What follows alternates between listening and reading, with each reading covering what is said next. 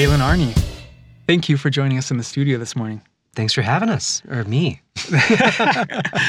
Glad to be here. Yeah, for sure. Okay, so Daelin is a product designer and student at the University of Utah studying sustainable product design. He's worked with some clients, kind of a myriad of clients, including the University of Utah, Sinclair, Young Living, Modere, New Skin, Vaza, the list goes on. For his young age, 22, he's got a lot of experience and a lot of good thoughts. So I thought it would be awesome to bring him on the podcast. This is 20 Questions with Design Lake City. And what we do is we randomize a bunch of questions, and Daelin's seen some of them beforehand so he can come up with thoughtful answers. And we shoot them at him and see what happens. So let's get started. Question number 1. What is your favorite dish at a Salt Lake restaurant? It's not super high-end, but I love them. They're called Spits. Mm-hmm. And they have a wrap that you can ask for it to be a sandwich on this like sourdough crazy ciabatta, I guess it is, bread. It's called the Donor Sandwich. Donor Sandwich. It's fantastic. It's Okay. worth your time. Yeah, I've gone there and got the donor plate, or one of the plates that's pretty good too. Yeah, the plate. They have like salads and stuff. They're like, versions of their sandwiches. Super good. Okay, Yeah. Spits. I'm into it. Okay, Yeah. Good. Recommend. Question number 2. What brand should we know about that we might not know already? It's Everlane. So Everlane is a clothing / backpacks, sort of kind of like revolutionizing the way we think about plastic as a manufacturing thing. The quick thing about it is that they've created a product line of like parkas and big jackets that are fully made of recycled plastic bottles. And so they're doing some breakthrough stuff on product design when it comes to upcycling. Really good. Okay, Everlane. Yeah, worth checking out. Mm-hmm. Question number 3. What book made the biggest impact on you and why? Oh boy. There's a few of them, but I gotta say the biggest one is a book that I, to this day, cannot understand. And I read it probably 2 to 3 times at this point. It's called Synergetics. There's a part 1 and a part 2. Part 1's the perfect part. It's by a guy named Buckminster Fuller, and it just talks about emergence and the way that everything is connected, not in some metaphysical way, but like literally. Your footsteps affect your future actions in some predictable way. Anyway, it's just a very beautiful book that kind of opened my eyes on the world. Crazy. I know Bucky Fuller. You know him? Okay. I didn't know he wrote volumes. So. Oh yeah. So just a plug to the Bucky fans out there. Operation for manual. I think it's Manual for Spaceship Earth, or Operation Manual for Spaceship Earth. His first work, super good, but then he got some publicity, and then Synergetics happened, and it's like, first part, it's like 800 pages, and it's insane. It's like seminal design, architecture, thinking. It's really good. That's a good one, man. Thanks for letting us know about that. Okay, so let's see, where are we? Question 4. This is the origin story question. Yeah. It's about getting to know you and kind of your background and your experience. So the question is, how did you get your start? Like kind of your schooling, training, early jobs, that kind of thing. And how did you end up in Salt Lake if you're not from here? Yeah, so I'm from California originally. I've lived here about almost 4 years. And so I moved out here for the University of Utah to study what was, I thought, my first career, which was in biomedical engineering. In high school and in my early college kind of career, I focused on creating prosthetics that specifically focused on using alternatives to motors. So what I was calling synthetic muscles. These were like plastic and metal-based actuators, linear actuators, that when you heated them up or you would fill them with air or whatever, they would contract like a muscle fiber. Anyway, I was trying to copy that for adaptive, kind of organic-based, prosthetics. And then I kind of just fell in love with the idea of creating in general, and I found the design program at the U. And I decided to go towards not pigeonholing myself into prosthetics and just kind of like seeing how I can work with technology as a whole. And that's kind of how I am where I am now. So, okay. Yeah. Nice. Good answer. This section is about your personal state, I'm calling it. Some of your personal projects and where you are in your career. So, and again, a few more random questions. So, first of all, like kind of a doozy, what are you curious about right now? Ooh. Yeah. So I'm really curious about how we can create technology that creates something I like to call a personal power grid. And that is basically clothing or devices like bicycles or, who knows, doors, whatever, tiles in a house or a public space, that we can convert the natural kinetic energy of the body into stored passive energy that we can use for later. I'm really curious about how we can start to create some agency and independence for individuals to make their own power, especially with the resource crises that we're going to see on the horizon soon. That's cool. What did you call it again? I called it a personal network. Personal power network. Yeah. I like that. Thanks. Okay, next question. What is your most valuable design skill, or what skill has had the biggest impact on your career so far? Yeah, totally. At the risk of sounding over the top, I think it's pattern recognition. I think that's the thing that I've noticed is really powerful. I've worked as a product developer too, which to those in the industry may make sense, but generally just means, the data side of design, creating spreadsheets. And a lot of what I do, especially now as an actual designer, is recognizing patterns like trends and, where new ideas can be integrated into old. And I think that's a very powerful skill, seeing how you can create a new thing, and you have to focus on like what the trends are. So patterns. Yeah. Okay. Do you get nervous, and how do you deal with it? Oh, nearly every single day, multiple times a day. That's just a personal little gift of mine. Yeah. Well, I do get nervous when I'm designing a lot, especially when there's a client that I want to really impress. Let's say it's like Sinclair or whatever, right? And it's a big client, and I want to create a really good piece for them. But the way that I address my nerves are grounding myself in data, right? So who is Sinclair, right? Who is this client X? You want to talk, whoever, you fill in the blank. What are their values? What are the colors they've used in the past? What have they done in the past? And that gives me a little bit of a map, and that helps me navigate sort of the design landscape, so to speak.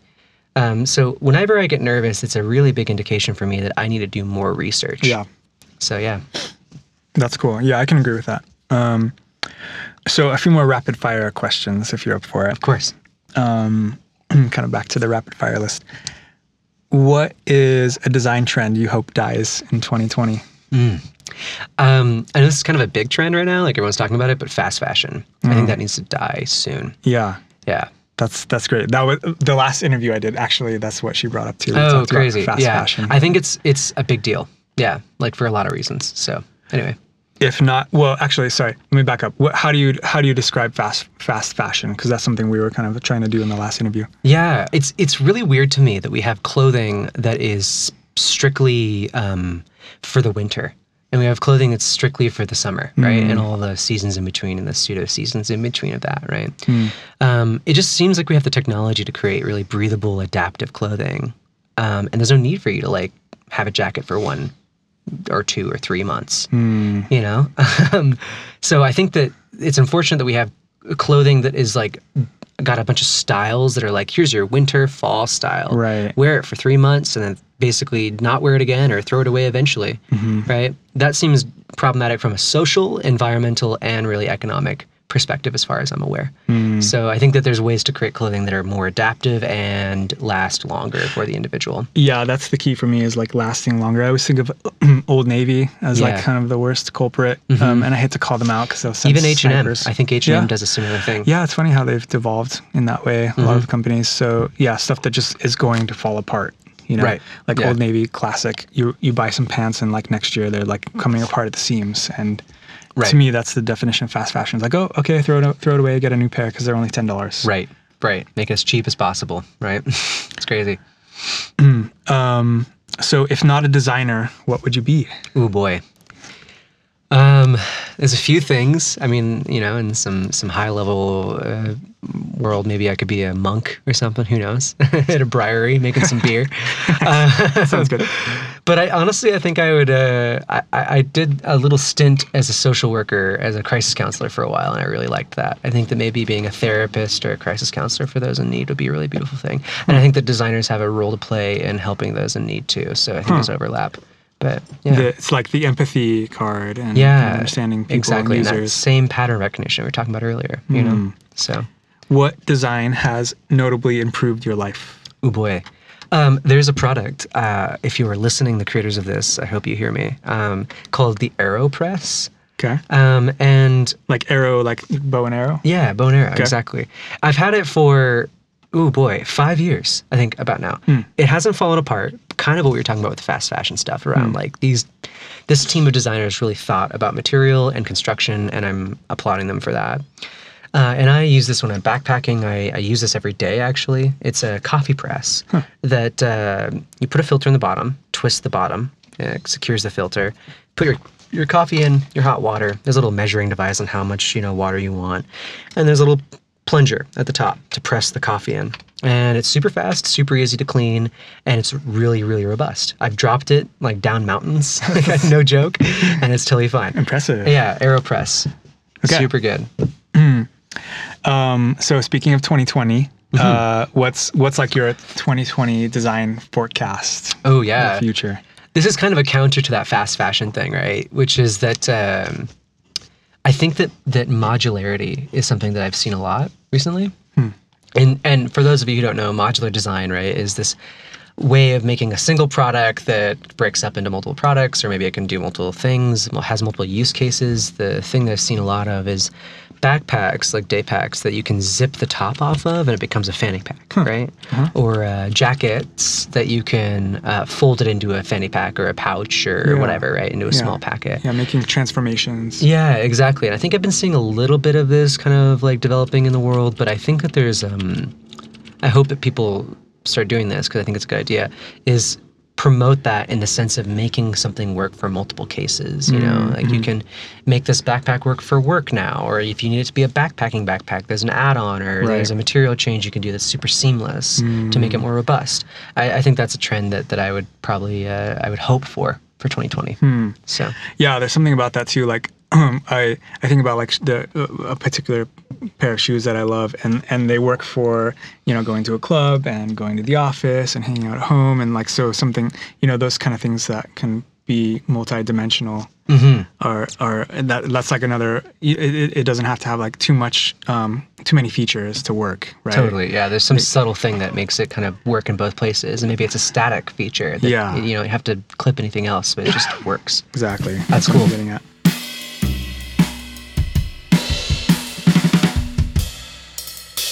This is the part where we want to know about your creative process and your practice. So the first question is a mandatory question. Where do you find inspiration? Like from who, how, when? The inspiration question. Yeah. So 2 places. One is on a website called Behance, which is a big one for me. I'm going to condense the first answer into 2 quick things. So Behance and Instagram, two platforms I use a lot. I like to look at trends, right? Like who's doing really cool stuff? What's like popular? Is Art Nouveau on trend right now, or is it mid-century modern? Whatever, what are the styles? Yeah. That's important, I think, because you want to be able to be relatable to your audience, right? And you want to know what audiences are out there right now. But the number 2 is a sort of underlying consistent trend, which is nature.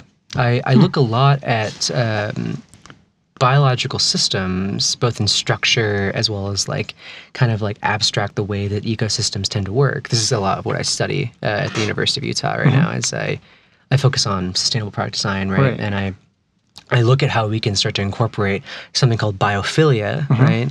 Which is like a kind of visual elements, aesthetic elements of biology. And then also something called biomimicry, which is quite literally trying to copy things. Like you can create more efficient, perhaps drone blades, like airplane drones, by adding the same nodules, the same knobs that you see at the end of blue whales' fins, right? Those exist for a reason. Evolution is perhaps the best designer out there.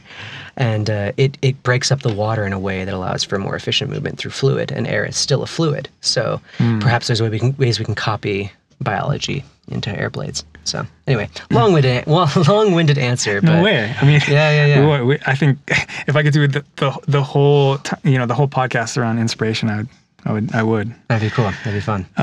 But that's great. Yeah. Cool. So this is like one of those moments where I want to say like, you have a chance to offer some more of your inspiration, maybe in the liner notes or whatever we want to call those, the comments, and on the website where your podcast will be located, or your interview will be located. Okay. Because I think that's great. Like whatever you want to offer to listeners. Yeah, I've got several links, and there's a really cool encyclopedia out there. I can't remember the name of it, but you can type in like, technology that's like a beetle, and it pulls up a bunch of things about beetle that you can use for technology. It's very cool. Naturepedia or something. Yeah, I think it's come across Naturepedia or something. I don't know. Yeah, but I'll have to find it. Great. Okay. Yeah, biomimicry. Okay, so kind of more on your process or your practice. This is a little bit of a doozy. Do you have some advice for working with clients, or how to educate your clients or persuade your clients the value of good design? Yeah, totally. So there's a really fine line, I think, to balance with a client, especially a client that is very concerned about their success.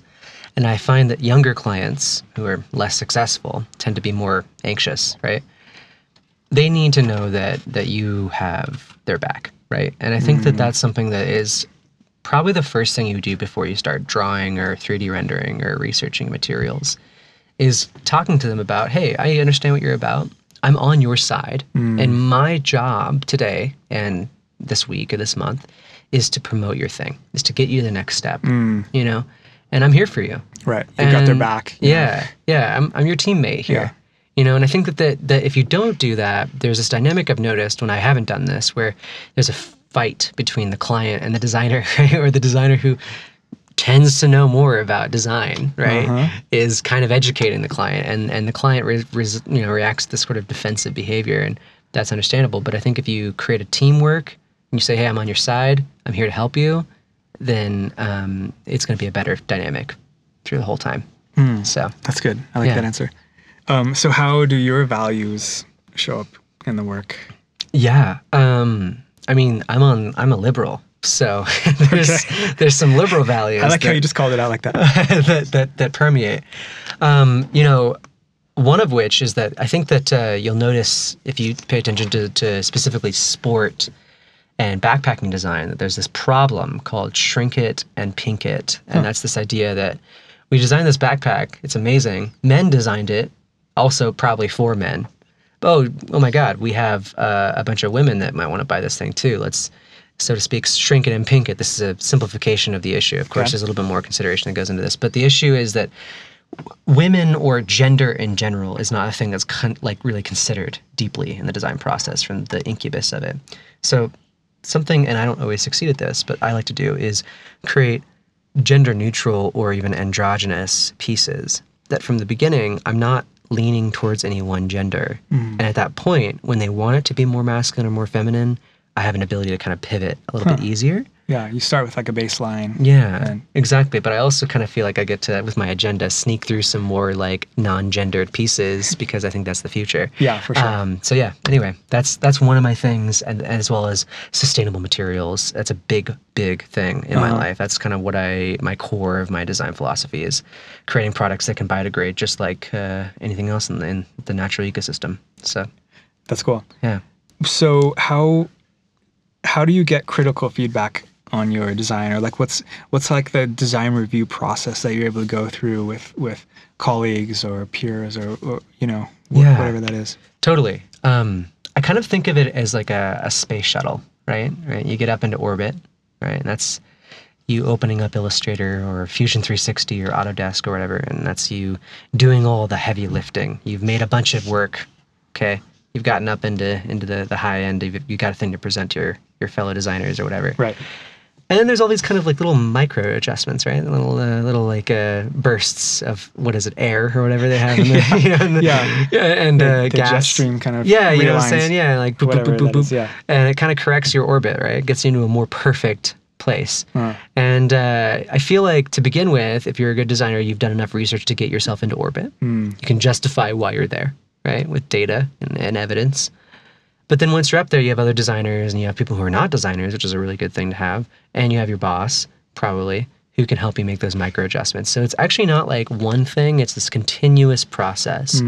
People tend to add these like micro adjustments. Oh, make this green, or maybe change the thread count on this, or you know, what's the tooth on that look like? So you want people to like to be consistently having an eye on it. Yeah, I want there to be a chapter where it's just me. And then after that chapter, people are open source comments here. Right. You know, because ultimately you're trying to make it work for someone else, not just you. So. Okay. Yeah. That's interesting. Yeah. Okay, here we go. The tools question. I like this question. I'm into it. Yeah. Because I want to know about the specific tools that you use to design. Okay. So what are your favorite tools? Physical, as in like art supplies, pens, paper, notebooks, and digital, like what software is what, you know? Yeah, I'll hit the digital first because most of what I do is digital because I tend to send my stuff off to manufacturers to make it, right? I use Illustrator a lot, like maybe every day. It's where I do a lot of my kind of 2D drawing and stuff. I use a lot of Photoshop. I've used After Effects before. I used InDesign. I have used something by Adobe as well. It's called Adobe Dimension. Right. Yeah, it's really good actually. Yeah, tell us more about that because I didn't know about that, and I can't believe I didn't know about that. No worries. It's actually it's newer, right? I think it only came out maybe 2017. I might be wrong on that, but it's on the new end of the side of things. And the idea is it's this really fast rendering program that actually has pretty good results. It's no Keyshot by any means, but the idea is that you can get a preset shape like a sphere or like a half sphere or a cube or whatever, and there's some like basic altering you can do. You can apply some textures to it. You can change the lighting of the environment.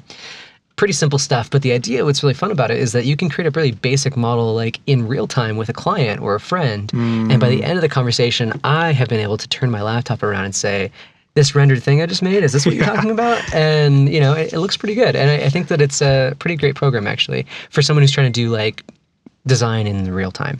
But when I'm trying to make a real 3D model, I use Fusion 360. That's my main engine. And, I've used SketchUp before, and that's pretty much it on the digital. The physical stuff, I use a lot of woodworking blades and saws, as well as metal saws, arc welders. I have used sergers and conventional sewing machine stuff for soft goods, and 3D printers and laser cutters as well. So those are my physical tools I've used before. That's a pretty good arsenal of tools. Man. I think, I mean, you know, more to come.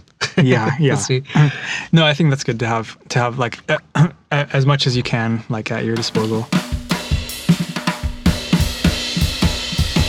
Okay, this is the pontification section. Cool. I'm calling it now until I come up with a better name. That's a good name. And because there are some pretty like heavy questions. Are these rapid fire or are these a little bit more spacious? No, I think we can like take our time because they're big questions. Okay. So for instance, how can design save the world? Oh boy. Good luck. Yeah. Well, I want to start with a sort of tagline, I guess, with that. And I got to clarify it right after I say it. And that's that designers create garbage. They create waste. Now, I'm not saying that designers' work is garbage, right? I mean, like Dieter Rams and Charles Ray Eames, and you know the Eames work is amazing, of course. You know, Johnny Ives is a classic. He's at the top of his game. However, anything that they create one day will be thrown away. And as designers, we have to be very aware that every time we sit down at our desks and we open up any program we're using, doesn't matter if it's Adobe or whatever, we are creating future garbage, and design has the ability to change that because it's the incubus, it's the genesis of anything. And if we think about the material, we think about the manufacturing, and we think about the end of life of an item, then we have the opportunity to genuinely change the environmental and social impact that design, as well as just capitalism and consumerism in general, has on the environment and our world. So I think that design has an opportunity to change the world by re-standardizing how products are made and what products are made of. That's my answer. Yeah, that's good. Yeah. You know, I think, being somebody that's been in the industry for a while and, you know, seeing the challenges there, I think it's a good reminder that, you know, you have to kind of like stand for something if you're going to make any change. Right? Yeah. There's got to be a point to what you're doing, right? Yeah. Okay, we'll leave it at that. So, how do you describe bad design in general? Yeah. I think the simple thing, right, would be something that's designed to be made easy, but not used easily, right? Because if the focus is on manufacturing, we got to make this cup super fast and cheap, and you really didn't consider very often how the consumer thinks about it or uses it, or if the consumer is disabled in some way and they can't hold the cup conventionally, right? Your job is to help the people, not the manufacturers. Right. So. Okay. Yeah, no, that's a good definition. This is interesting. What's a myth about design that you would like to debunk? Yeah. I thought about this for a while. I think that it really kind of boils down to design is not engineering light, right? It's actually a different field with different skills and a different worldview, right? Engineering, I think, I highly respect engineering. And keep in mind, I was going to become an engineer. That was the first thing I was trying to do, right? Is a lot about problem solution. They're really good at solving really high-level problems that I think most designers can't, or people in general. However, design, I think, in some way is about problem identification, right? It's that same pattern recognition skill. I've thought that before too. Or I've said that, many times, like it's about the questions you ask, not so much the answers. Exactly. Yeah, it's about perspective, right? And there's a lot to consider in design, right? Like I'm sure, as you know, which is like psychology and environmental effects and, social situations going on at the time, right? More than just does this rivet work, So, yeah. Cool. Okay, so last question. Okay. Can you believe it? I can't. Well, yeah, no, this is a legit question. Do you have any mottos or mantras, or like what maxims that you'd like to share with the audience? Yeah. Okay. I don't know about a motto, but here's a kind of philosophy I have. Okay. I don't want to sound too esoteric, right? But I think that everyone is in some degree a creative, right? Or someone who creates. Okay. And that designers happen to be the people who find their path towards creation, right? But every single day, right, you as a person create something. When you put your clothes on for the day, whether you meant to or not, you've created an outfit. When you put in basic ingredients together in a bowl, you've created a meal, even if it's cereal and milk. And I think that we are fundamentally, as human beings that create. And us taking agency in that and noticing that what we buy is an act of creation, what we vote for is an act of creation, what we wear is an act of creation in the world, then we're making a statement about the future and the environment we want to live in. And as creators, I think that we have an opportunity to think a little bit more critically about that. So that's what I would say. Cool. Yeah. All right. So that's 20 questions. Thanks, man. We did felt like 5. It was very fun. Yeah, that was easy. It was really good. All right. So Daelin Arney, you can see more of his work and more, kind of learn more about him at Daelin Arney on Instagram. And we're going to post some links and some of his work and maybe a few thoughts on the website in kind of like the comments area or whatever that is. Yeah. And anything else you want to share before we go offline? No, I just think this is an amazing podcast, and it's a really cool platform. Okay. Well, thanks so much for joining me, and we'll do it again. Thanks for having me. Okay. Cheers. Cheers.